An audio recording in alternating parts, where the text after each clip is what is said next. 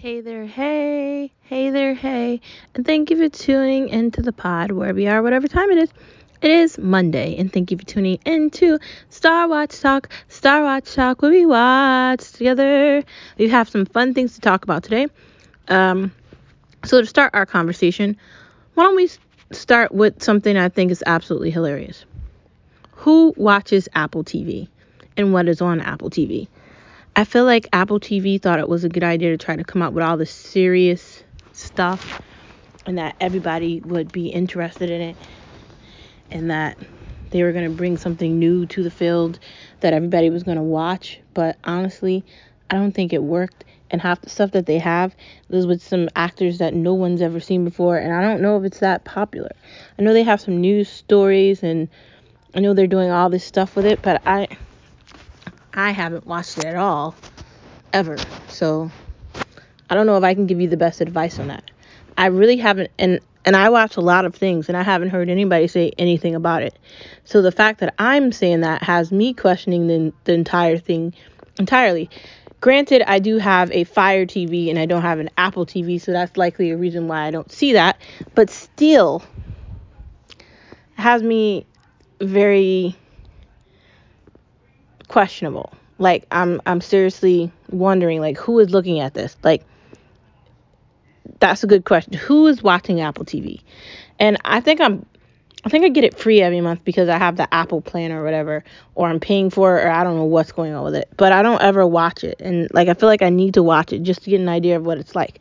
But does Apple think that they're actually going to be able to compete with Netflix and Hulu and Amazon Fire TV and HBO Max and Showtime and Epix and Stars and all these other things, and they're going to be able to create content, like original content that someone's going to want to watch? What's the idea there? Because I'm not saying that they can't do that, but they're good with like devices and software and things like that. And I'm the first person to tell you I'm an Apple enthusiast. I have a MacBook, I have an iPad, I have an iPhone 12, I had an iPhone 11, XS Max before that. I have an Apple Watch. I have everything Apple. I even have the AirPods as well. Not the new ones, but the other ones. I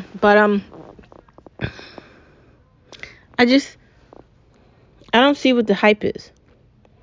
But that's just me, and what do I know? So if you watch Apple, have you found something that you like on it? Maybe I should give it a try. I think I'm going to give it a try because I don't know. It can't be as bad as it looked. So let's see what's there. The next part of the conversation is, when do you update your streaming device? Like, at what point do you know it's time for you to update your Fire TV? I've had my Fire TV for a while, and lately it's been giving me a headache. You have to restart it, and it's just a pain, and the stupid batteries keep dying in the remote. And part of me wants to buy another one, but I feel like, do I really want to buy another one? That's like $80, and is it worth that price? I don't know. But at what point do you know when to start to update your device so you don't have any like interference or any interruptions in what you're looking at? I feel like at a certain point you have to do it. What is it, like 3 years? Is it the same amount of time you're supposed to update a phone? Like, how does that work? I don't know, but I feel like that's tricky. I feel like updating things is really tricky.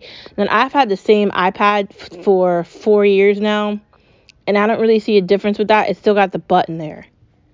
That's how I bought that iPad, and I don't really see a difference. And I've had my laptop for about 4 years now too, and it's a little sketchy at times, but it still works and it gets the job done. So is that how it works with a streaming device as well? Do you update that every couple of years just so you don't have any problems?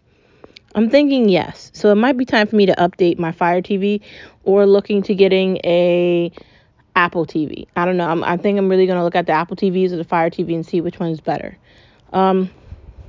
The next part of the conversation is what we watched. So this weekend we had a James Bond marathon. We started with Skyfall, then we went back and we looked at the other James Bond. We watched Casino Royale, and then we watched Quantum of Solace, and then we finished with Spectre, and that was really phenomenal. And we can't wait for the next one that's coming up. We watched the Daniel Craig Bonds. There really weren't any shows on this weekend because Godfather of Harlem ended last weekend. So the ending of Mayor of Easttown came on yesterday. And aside from that, we just kind of watched some HGTV, Love It or List It. We watched a little bit of FYI, some Storage Wars, and there was Mystery 101 was on Hallmark. So I watched that like all day. It was really cold and it wasn't really a day for like planning or anything. So that's kind of what we did. That was basically the weekend this weekend. Nothing exciting. There was literally nothing on anything. Can you believe that? Nothing. I was kind of surprised, especially with it being a holiday, but there was nothing on.